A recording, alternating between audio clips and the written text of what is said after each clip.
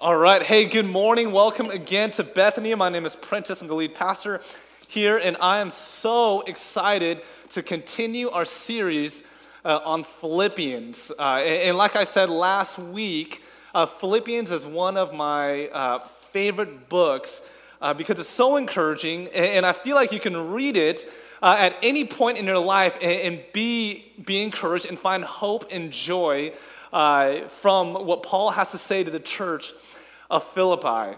And so, again, we're in week 3. We're going to continue this series. And I just want to say, I feel like I have to say, I love being back. I spent a whole weekend speaking at a youth retreat for junior high and high school students, predominantly junior high students. And let me just tell you this. That's scary. Junior high students, I love them to death. They have good intentions, but they are some of the scariest people ever. And so speaking here and speaking in front of big, not a big deal. It works. It's fine. I love it. I enjoy it. But speaking with junior high students, man, they're unforgiving. If you're not funny, they'll let you know. If they're sleepy, they will certainly let you know. And if they're checked out, they will certainly let you know. As for adults, you guys seem to do a decent job of faking it, and so I appreciate that so much. So again, our verse today, as we go through Philippians, we're in chapter 2. It's a very famous or well-known passage, or more accurately to say, poem that the Apostle Paul wrote to the church of Philippi. And if I have to title this message, I would title it, Having the Same Mind of Christ. Having the same mind of Christ. Paul's plea to the church of Philippi is, hey, look, above all else, if you have any consolation, if you have any love, if you have any encouragement, if you have any hope, please do this. Please have the same mind of Christ together. And as a result of having the same mind of Christ equals unity. That was Paul's hope and Paul's purpose, of many purposes of writing Philippians. Let me just pray real quick and we'll get to work. God, thank you so much for another incredible morning that we get to freely worship you and to know you and to seek you in the midst of our community. God, we thank you for just a powerful week. We got to celebrate the man, Martin Luther King Jr., and all the work that he's done to make this world a better place. We thank you. God, there's movements, there's marches, there's so many wonderful things to promote advocacy and hope and joy and all the things that are from you, and we thank you that these opportunities have occurred. God, we thank you and we pray for our leaders of our world, of our country, of our nation. God, that you would continue to work and that your will would be done. We thank you. In your name we pray. Amen, amen. This week I came across this really interesting article. It was from the Harvard study. And this study is called Harvard Study of Adult Development. And this study that Harvard did, or is continuing to do, has been one of the oldest research studies as it pertains to people in their physical and in their mental health. The participants that are still alive that started as participants in this research are now in their mid-90s. And this article says this. Here's what it says. It says, the surprising finding is that our relationships and how happy we are in our relationships has a powerful influence on our health. So again, this Harvard research study is about what makes people tick, what makes people happy, what brings them joy, what brings them health. And he says the surprising finding is that our relationships and how happy we are in our relationships has a powerful influence on our health, says Robert Waldinger, director of the study and psychiatrist at Massachusetts General Hospital. Oh, and a professor at Harvard Medical School. And he continues by saying this, taking care of your body is important, but tending to your relationships is a form of self-care too. That, I think, is a revelation. And then he says, close relationships, more than money, more than fame, are what keeps people happy throughout their lives, is what this study revealed.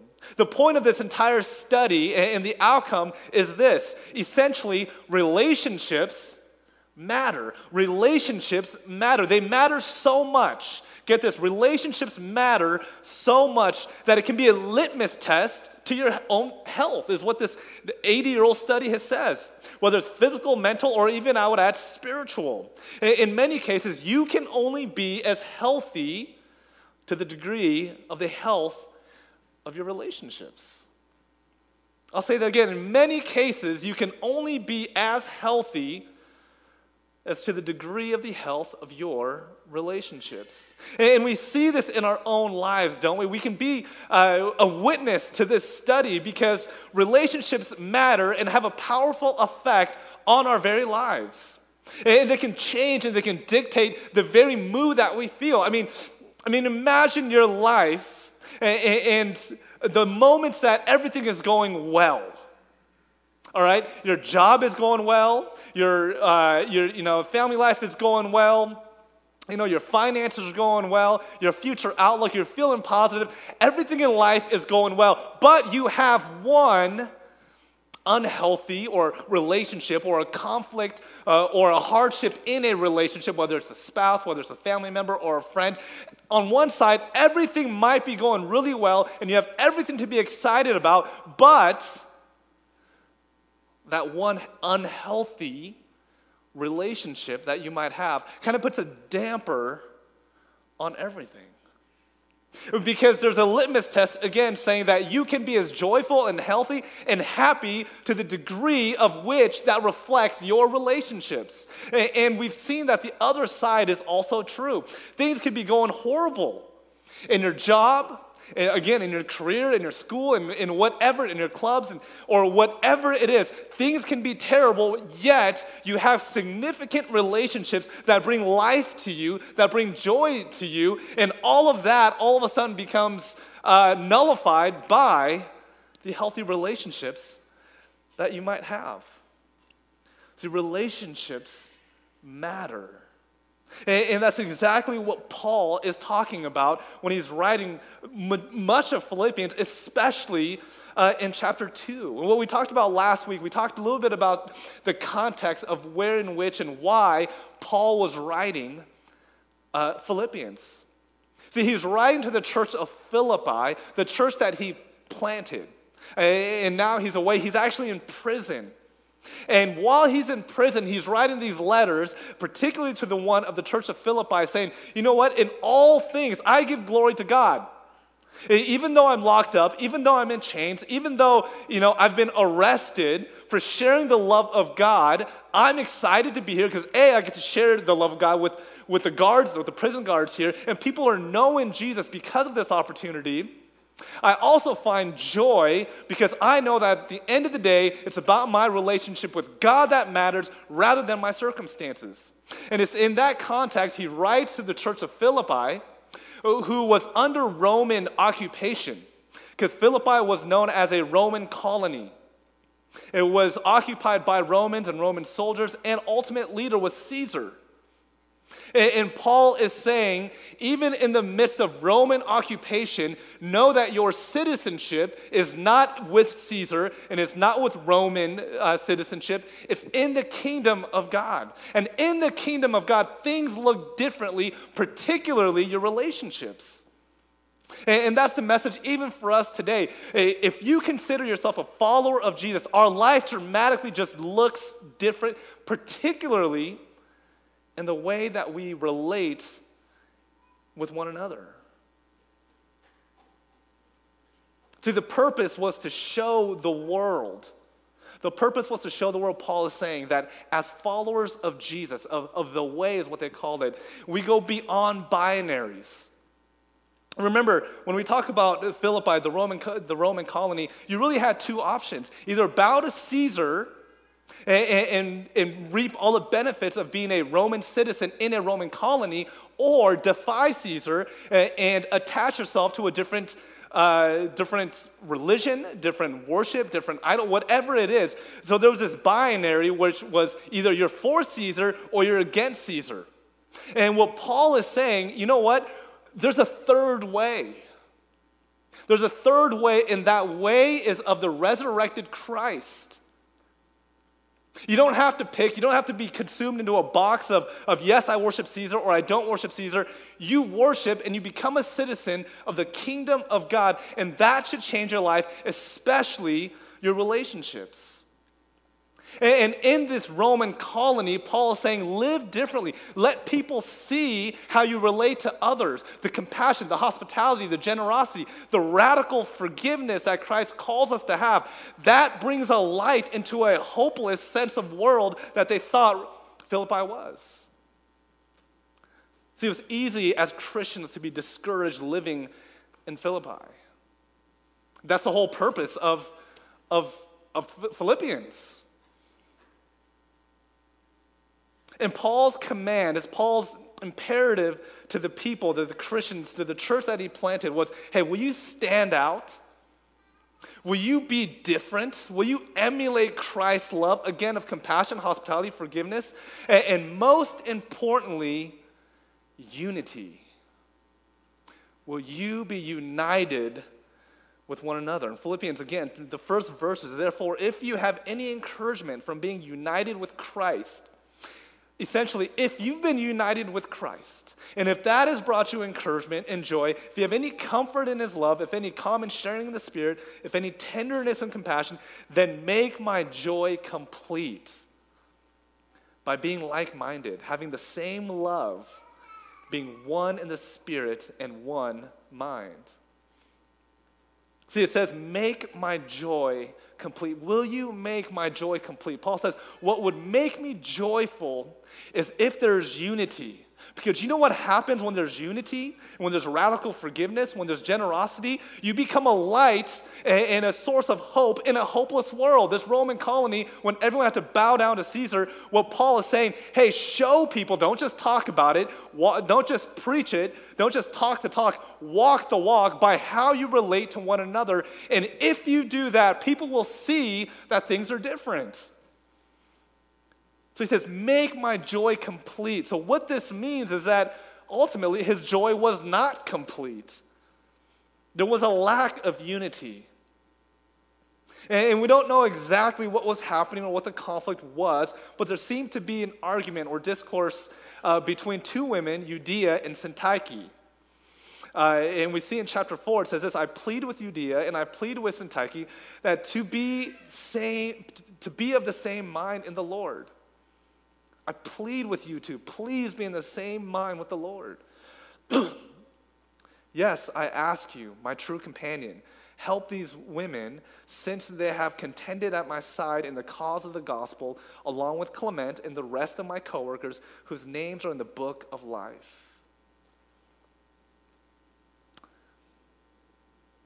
There's disunity going on between these two people.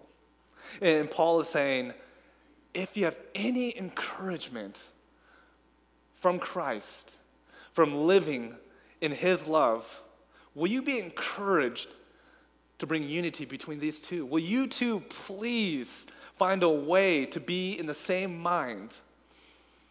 And Paul says, and here's how you do it. You want to see an ultimate example of reconciliation, of forgiveness, of humility? He says, be like Jesus. He says, not look into your own interest, but each of you to the interest of others. In your relationship with one another, have the same mindset as Christ Jesus, who being in the very nature of God, did not consider himself equal with God, nor did he use that to his advantage. Rather, he made himself nothing by taking the very nature of a servant, being made in human likeness and being found in the appearance of a man. He humbled himself by becoming obedient to death, even death on a cross. Paul's push and challenge between the disunity is this: will you be humble? Will you be humble with one another within yourself? Will you look beyond yourself and see the big picture of the conflict, whatever that might be, and be like Jesus, what Jesus did? And he says, you know what Jesus did? He's God. Jesus is God, living in his throne in heaven, and yet Paul says Jesus came down to earth to be amongst us. And not only to be amongst us, but to die. And it says, even death on a cross. I mean, that is the ultimate form of humility, of sacrifice.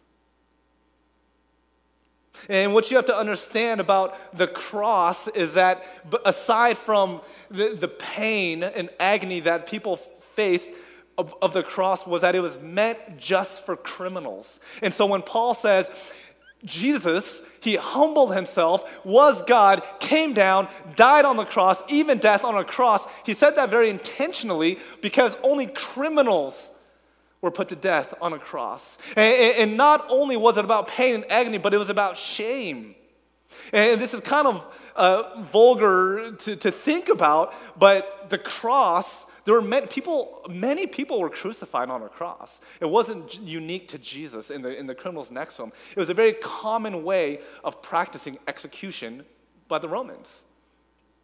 And again, it was not only about pain, but it was about shame because most of the crucifixions, when people were crucified on a cross, were in very, very public places. Honestly, it was equivalent to like a shopping center to this day. It'd be equivalent to a grocery store or the mall. And it was that of a public place where people would be executed really high, and it would send a message saying, if you disobeyed Caesar, if you disobeyed Rome, this is what would happen to you. And that is the very nature of Jesus' death. That he would come down from heaven to stoop down so low, not only just to live among us, not just to die among us, but to die on the cross, of which was meant for shame, which was meant for criminals. That's the attitude and the mindset that Paul urges, not only specifically Judea and Syntyche, but his church.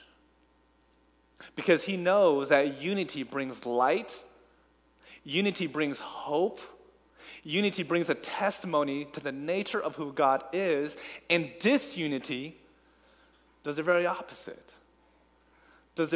Now, it doesn't mean that conflict won't happen.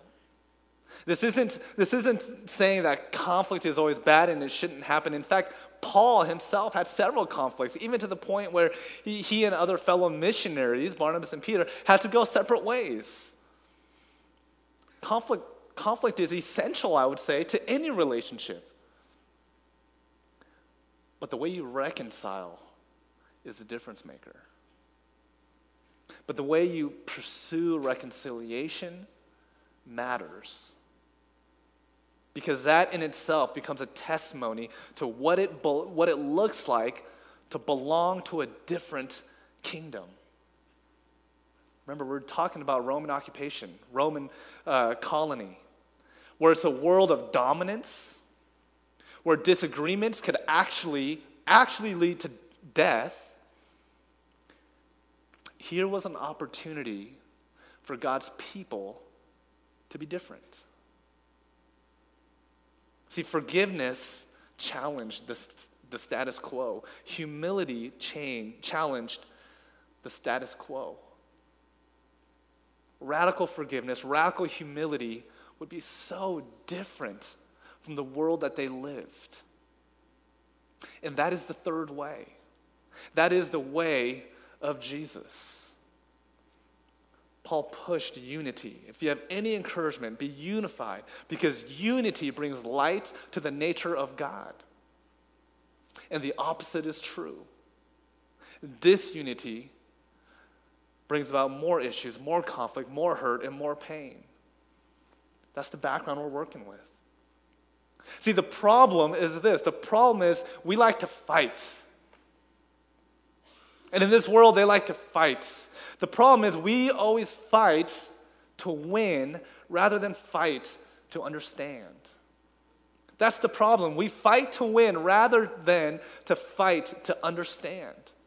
And in this political climate and in this nation of all the things that are happening, this has become so true and so real more than ever before. That we argue that my side, whatever that side is right. And your side is wrong. And when I argue with you and have discussions with you, it isn't so that we can come to an agreement or for me to understand or for you to understand. It's for me to win. I mean, that's why we fight. That's why we argue. That's why we have these conflicts. I mean, just last week, social media has been a very interesting phenomenon, especially in this day and age where all this political climate, you can say whatever you want, and people don't want to have face-to-face conversations. They just want to argue on social media, on Facebook, and whatever it is. And a colleague of mine, a pastor at one of the Bethany locations, puts up a status. And to me, I thought it was great, like wonderful. He was being an advocate. I mean, he was speaking truth, a hard truth for people to hear, and people disagreed with that, which is just fine, which is okay. And so they would post like, Pastor, you're wrong. You've fell into these lies and blah blah blah and all these things. And I was looking at it, and it didn't matter about the political perspective. Everyone's entitled to what they want to believe politically, but I felt like he was attacking my friend. And so, of course, I had to come to his defense.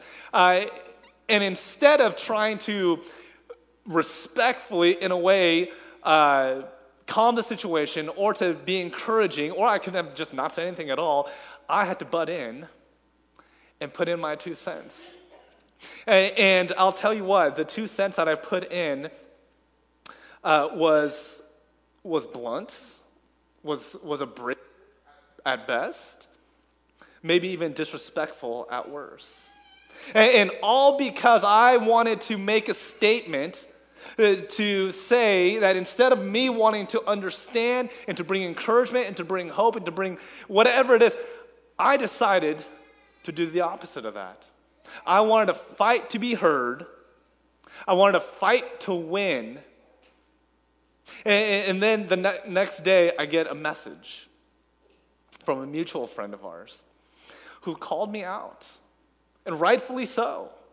This person says, "Hey, Prentice, he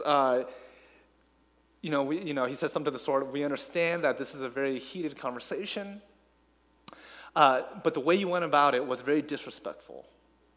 He says, "I love you, and I say this as a brother, the way you said it was disrespectful." And I got really upset at that, right? We get defensive when we know that the person is correct.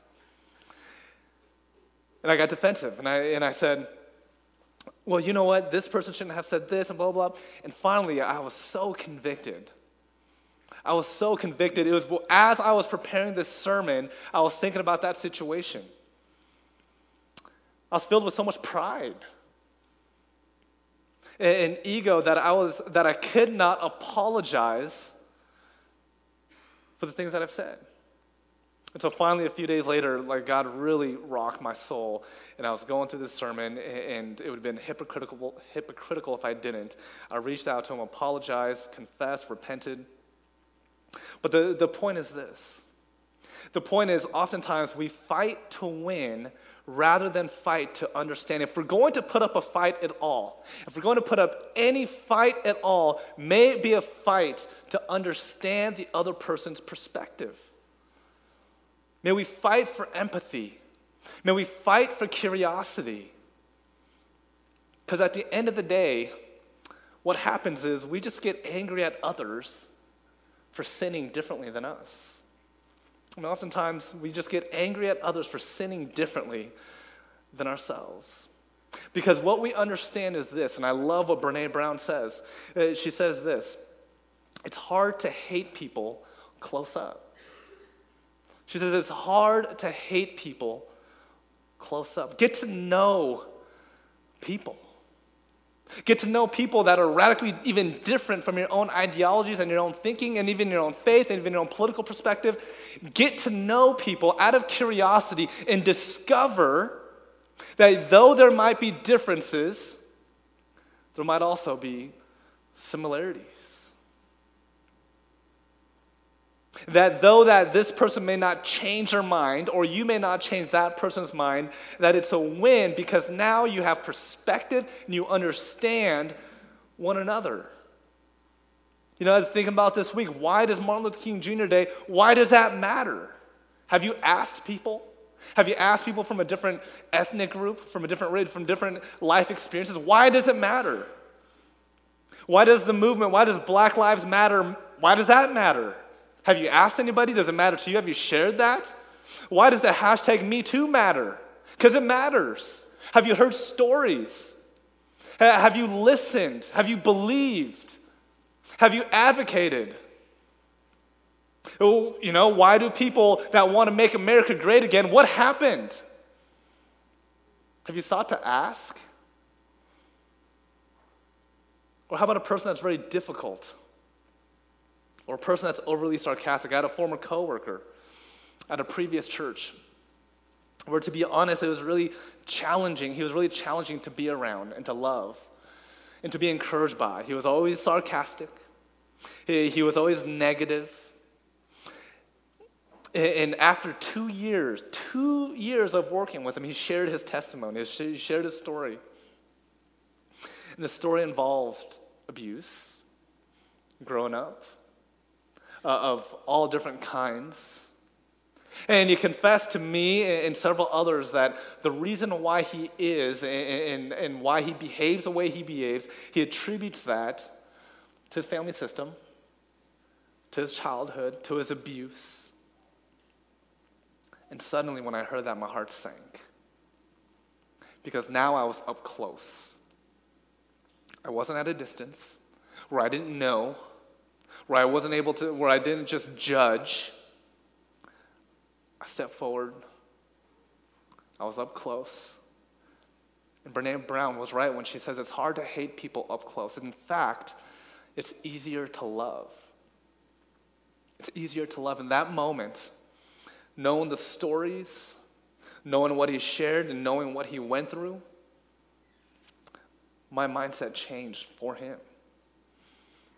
See, the problem with a lot of us, myself included, is that disunity, whether that's a spouse, a child, a family member, a friend, a coworker, disunity often happens because we fight to win rather than fight to understand. That's the problem. And the solution, Paul says, it's easy. It says, in your relationship with one another, have the same mindset as Christ Jesus. And that's what it says in Philippians 2, verse 5, and this is where it gets a little unique when it comes to the way that we, as Christians, as followers of Jesus, handle conflict and reconciliation. It's not necessarily this convincing of I'm right and you're wrong. The goal for us as followers of Jesus isn't necessarily to convince people of your perspective, of what you believe, of whatever your reality and whatever your truth is. The difference is we point people to what Christ has in mind, to the heart of Christ. It's not, I don't want to convince you to believe what I believe. I want us to be in the same mind of Christ. What does Jesus have to say about this? And, you know, back in the day, there was this old bracelet that said WWJD, right? Remember that? What would Jesus do? And I'll tell you what, I used to wear them. You know, I have multiple bracelets, in fact. And it's gotten to the point where it became kind of humorous and funny and kind of cliche. And that's kind of actually too bad, because I love the idea and the concept of the question asking, what would Jesus do? What would Jesus say in this circumstance? How would Jesus behave? Would Jesus forgive? Would Jesus love? Would Jesus repent? What would Jesus do? And I feel like that notion has been lost because of this movement that has made it cliche, but that is a real question. The question is, what do I believe? I want to convince you of what I believe to be right. It's what does the scripture have to say about it? What is the heart of Christ? What is the nature of God in this? That's what I want to know. That's what I want us to know. And that's what brings unity. And Paul knew that. He says, be one mind. Have the same mind. Not have the same mind with one another, because that can change. And having the same mind, two people can agree on something that's quite evil, actually, right? We know this. History has shown that. But have the same mind, not with one another, but to have the same mind in Christ. Have the same mind of Christ. We have to pursue Christ in order to know Christ, and that's what brings unity. When I was in college back in the day, there's this Christian subculture. Like, believe it or not, there's like a Christian subculture. And when I was in college, the hype, the Christian subculture of the day were these dating books. And there was this infamous writer, his name was Joshua Harris, and he wrote books called, like, I Kissed Dating Goodbye. And he wrote another book called, like, I'm pretending not to know it even though I know it, Boy Meets Girl or something like that. And it's about how to date as Christians. And it was the latest hype, it was a craze. And in all these books, he would say this. He would say, you have to, a couple, two people, instead of pursuing each other, they would have to pursue God, which brings them closer together. And I can't believe I'm using this as a sermon illustration because I'd always laugh and how cheesy and how corny that is. But the imagery is very similar to unity with one another. And this writer, he would say, imagine a triangle, and there's two people on both sides. And instead of coming this way, closer to one another, it's having the same mind of Christ, climbing that triangle where they meet together. And as cliche and as cheesy as that illustration was, even when I was reading it, there's a reality to that. There's a reality to us pursuing Christ in the mind of Christ. What would Jesus do? What would Jesus say? How would Jesus act that brings us closer to one another? Have the same mind as Christ. Have the same mind. That's what brings unity. It goes beyond and it transcends this idea of compromise and tolerance. It's finding Christ in the midst of disunity. And at the heart of that is humility. In true humility, one pastor author says this, true humility is not thinking less of yourself, it's thinking of yourself less. When we think of humility, when we think of Jesus' calling to reconciliation, we think that Jesus is calling us to be a doormat. That's not true. In fact, that couldn't be true because that's not what Jesus did. And there's this, passage where Jesus says, well, if someone strikes you on one cheek, turn the other cheek. I don't have time to go into that exegesis right now, but you have to know that that's very subversive and very aggressive. Jesus says, stand up for truth. In fact, if you don't, that's an integrity issue. See, back then, when the Roman soldier, when they would smack or slap somebody, especially to them, the second-class citizens, the Jews, you would have to walk away because you just got slapped. You just got told that you are not worthy, and you'd have to walk away. And Jesus says, when you get smacked, when you get slapped, turn the other cheek, which essentially saying is, I'm equal as you, and you step up, and he would say, well, strike me again. That's subversive. That's not being a doormat, and that is not what Jesus is saying when it comes to reconciliation. That's not what Paul is saying when he says to be unified. He just says, when there's disunity in your life, you could probably think of people right now. If you have perfect relationships, more power to you. That's incredible. But if you're like myself or like many people of humanity, we don't have perfect relationships. We just don't. And oftentimes the reason why these aren't perfect is because both parties, including yourself, myself, whatever it is, we fight to win rather than to understand. And the best way to understand is through the lens of Christ. That always includes humility. Is there somebody in your life that you need to reconcile with? Are there imperfect relationships in your life? The answer to that for the most of us is the answer is yes. And the danger of that, even as the Harvard study shows, is that unhealthy relationships brings unhealth to our own lives. And not just physically, it says physically, but mentally, emotionally, and spiritually. Because you can only be as healthy as your healthiest relationship. And if that's true, we have to address the unhealthy relationships in our lives. And that requires humility to be like Jesus. And if Jesus can step down from his heavenly throne to become one of us in humanity and die a criminal's death of shame and dishonor, that is the heart that we should emulate. That is the heart that we should emulate. I'm going to ask the worship team to come back up as we respond in a time of worship. And I just want to ask you this question. Is there somebody that you need to reconcile with? The key to that is having the same mind, having the mind of Christ.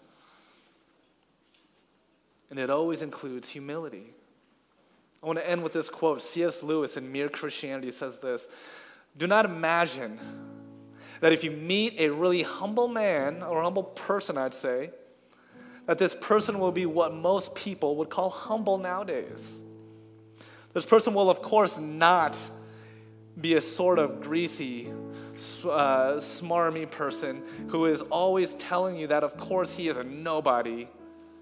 Probably all you will think of him is that he seemed a cheerful, intelligent chap who took a real interest in what you said to him. And if you dislike him, it will not be because you feel it will be because you feel a little envious of anyone who seems to enjoy life so easily. He will not be thinking about humility. He will not be thinking about himself at all." Paul's plea to the church of Philippi was to be different. Was to be different. In a world of dominance and power and abuse and allegiance to an earthly king, Paul says, live your life differently as citizens of the kingdom of heaven. And what that includes is unity. Because unity tells the whole world, tells all the society and all the cultures and all the religions that this looks different. Will you be of the same mindset? Wherever your context is, whether it's at home, will you be an example of what it looks like to be unified, to have the same mind in Christ? Will you be an example to your spouse, to your children? Will you be an example that the kingdom looks differently at your workplace, at your schools, at your meetings, at your clubs, or whatever you're a part of, your sports teams? Will your life look different? Because you pursue unity by having the mind of Christ. And that mind of Christ always, always, always, always includes humility. The ultimate example of humility, Jesus, who is God, came down, gave that up to die on on the cross, a shameful cross. And then I love that after that it says, therefore, God also highly exalted him and gave him the name that is above every name, so that at the name of Jesus, every knee should bend in heaven and on earth and under the earth, and every tongue should confess that Jesus Christ is Lord, to the glory of God the Father. May people see you, your life, your unity, your humility, and may they confess that in you that Jesus Christ is Lord. Let me pray. God, thank you so much for your forgiveness, your work, your life, your death on the cross for us. May that be an ultimate example of how we pursue our relationships. That you loved us so much, you humbled yourself to take on the very nature of a servant. God, may we humble ourselves to hear, to listen, to be curious, to discover the ideas and the voices around us, not for them to change our minds, not for us to change their minds, but for us to understand and to be reconciled and to be unified, especially amongst believers. In a world of so much tension and disunity and division, may we be an example of humility and unity for the world to see and declare that in and through us, Jesus Christ is Lord. In your name we pray. Amen. Let's continue in worship.